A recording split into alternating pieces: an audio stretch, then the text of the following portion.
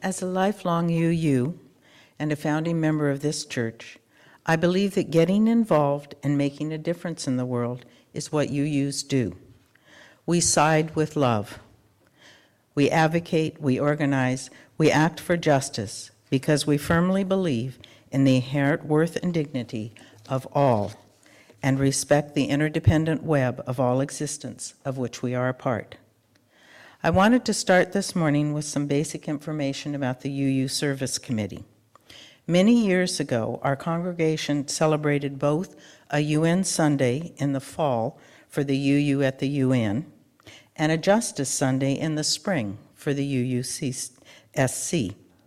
But recently, we've only celebrated the UN Sunday. I think that's kind of from lack of volunteers.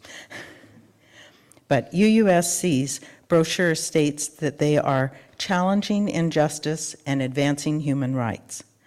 75 years ago, on December 10th, 1948, the United Nations General Assembly adopted the Universal Declaration of Human Rights, and that's what guides all of the work of the UUSC. The Unitarian Service Committee, which was the predecessor of the UUSC, when Unitarians and Universalists got together, was founded in 1940 to support Jews and political dissidents fleeing from the Nazis. Our flaming chalice has its origins with the USC. An Austrian artist first brought together the chalice and the flame as a Unitarian symbol during his work with the USC during World War II. The USC was an unknown organization in 1941, and this was a disadvantage in wartime, when establishing trust quickly across barriers of language, nationality, and faith could mean the difference between life instead of death. Disguises and signs and countersigns and midnight runs across guarded borders were the means of freedom in those days. The flaming chalice design was made into a seal for papers and a badge for agents that were moving the refugees to freedom. And if you look on the front of your order of service, this is the present day version that the service committee uses, the hands coming from the chalice working together and advancing human rights. And so over time, the chalice, the flaming chalice, has become the symbol for Unitarians, Universalists all over the world, not just the Service Committee. But the Service Committee believes that communities most impacted by injustice should lead the way in identifying solutions.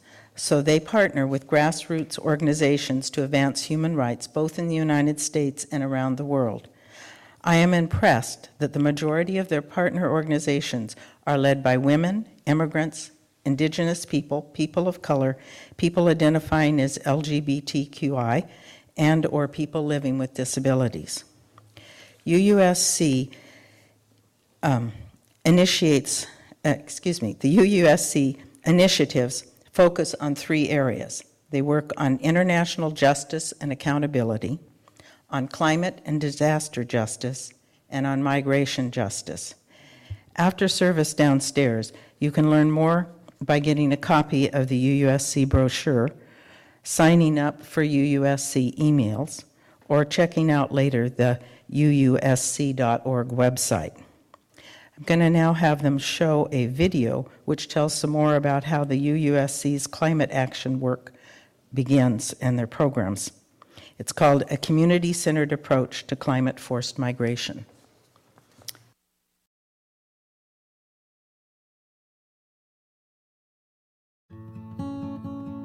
Many people think that climate-forced displacement is a future risk, that it'll happen 20 or 30 years from today. But the reality is that in many communities around the world, people are already being forcibly displaced by climate change impacts. Communities around the world are facing increasingly harsh impacts of climate change, including sea level rise, glacial melt, intensified natural disasters, and destruction of food and water sources. But these impacts are not distributed equally, nor do communities have the same resources and support to deal with them.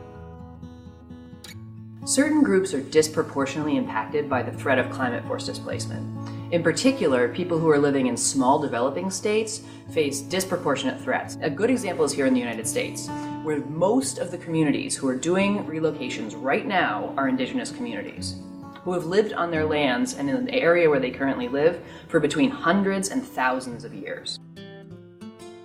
In UUSC's Environmental Justice and Climate Action program, we work to support indigenous populations of Alaska and the Pacific. UUSC is partnering with 11 grassroots organizations that reach 15 Pacific Islands and 15 Alaska Native villages.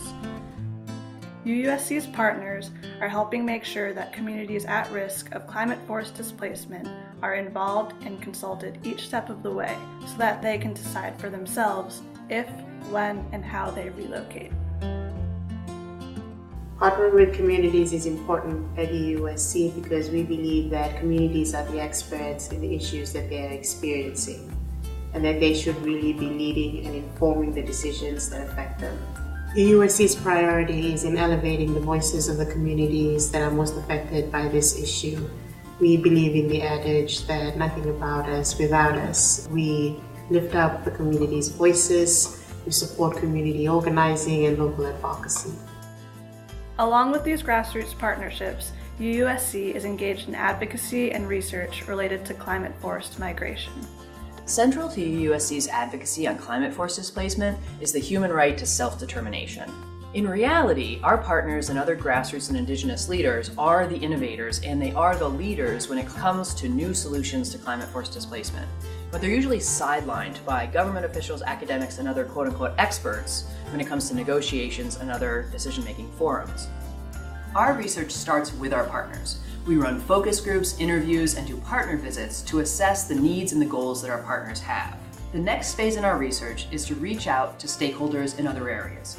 These could be grassroots communities who are facing climate force displacement in other parts of the world, or they could be government officials or other negotiators or people at the international stage.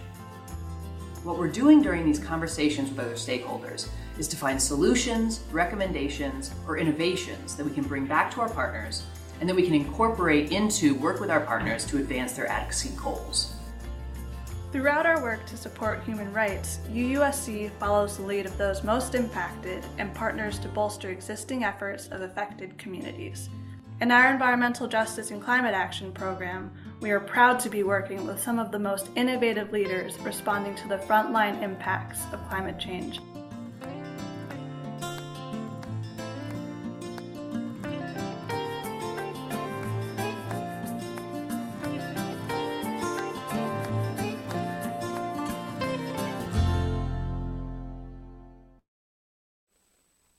So, as they were stating in the video, the climate crisis does affect us all, but it doesn't affect us all equally.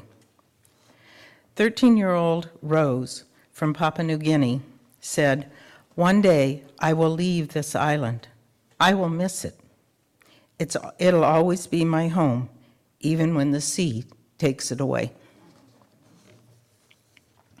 It's kind of moving from a 13-year-old.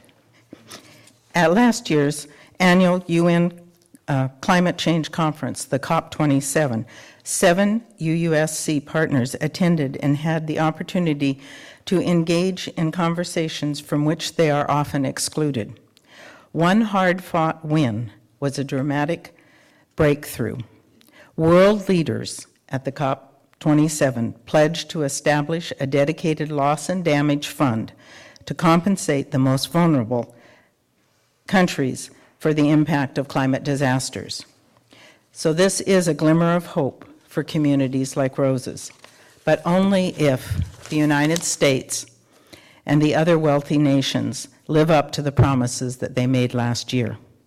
A recent update letter I got from the UUSC as a member said that they were petitioning the presidential climate envoy, John Kerry, to urge the U.S. leadership for a robust loss and damage fund. UUSC and its partners will continue at this year's COP28, which comes in November, so it's something to watch for, to place pressure on policymakers and government leaders in order to secure real and sustainable changes that will support and protect our planet from all the climate disasters. Those who have contributed least to the climate crisis, such as the small island developing states, are often the ones that are most impacted by the climate change.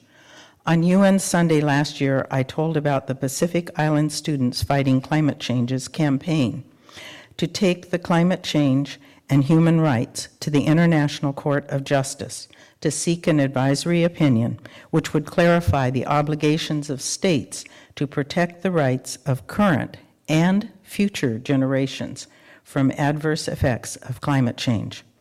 UUSC has been helping the Pacific Island students build youth power and advocacy and capacity as they move forward in this campaign. But I'm happy to report that this year, on March 29th, the General Assembly of the United Nations did adopt the resolution to request an advisory opinion by the International Court of Justice on climate change and human rights. Under the leadership of Vanuatu, the resolution was co-sponsored by 130 countries, but not the United States, Russia, or China. Okay? So finally, it was adopted by consensus, and it is the first time in the history of the court that an advisory opinion is requested with unanimous support, showing that the global significance of climate justice initiative that was started by the Pacific Island students fighting for climate change. And it was joined by young people around the world. It's their future. The International Court of Justice will now hold a hearing and hear evidence on the obligations of states in respect to climate change, with a view of handing down an advisory opinion sometime in 2024. I am glad to be a small part of the UU organizations like UUSC who are working together on climate justice centered on the most vulnerable. I believe there is hope for healing our planet if we take action together, like the parrots and the eagles, and act to live out our values. I want to do my part, and I hope you will too, to live lighter on the planet and to live into the hope and courage of our UU faith. After service downstairs, you can get printed information from me about more online resources about the UUSC, about the United Nations, and about climate justice. And I'll also try to post that on the group's IO.